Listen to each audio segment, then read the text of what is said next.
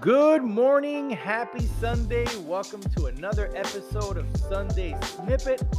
I'm your host, Daniel Vasquez. I wanted to ask you to use your imagination today. Imagine you're at the end of your life, you're on your deathbed.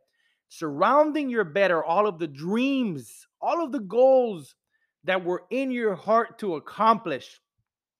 They're surrounding your bed, they're looking at you, and they're saying, now that you are going to the grave, we go with you. You see, guys, that dream that is in your heart, it's there because God gave it to you. Sometimes we think, hey, if I don't accomplish my dreams, if I don't go after everything that is in my heart to accomplish, then maybe somebody else will. But, guys, your dream is customized for you. God gave it specifically to you. And if you don't fulfill that which is in your heart that God gave you, it goes to the grave with you. I once heard it said, the richest place on earth, hear this, the richest place on earth is the graveyard because it is filled with books that were never written, songs that were never sung, dreams that were left unfulfilled because of fear, because of settling for average and ordinary. Always remember this, guys. This will help you in pursuit of your dreams.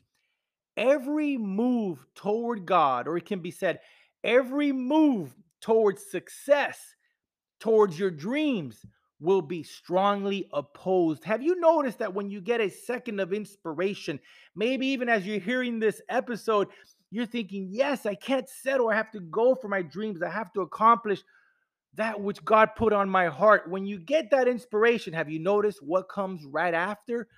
Opposition.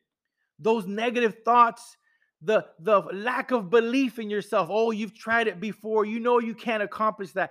Guys, we have to be aware and realize that that opposition is coming simply because our dream is that big. It is that important to accomplish. Go after the dreams that God has placed in your heart. Because if you're still here, if you're still alive, your dream is not dead. Have a great Sunday.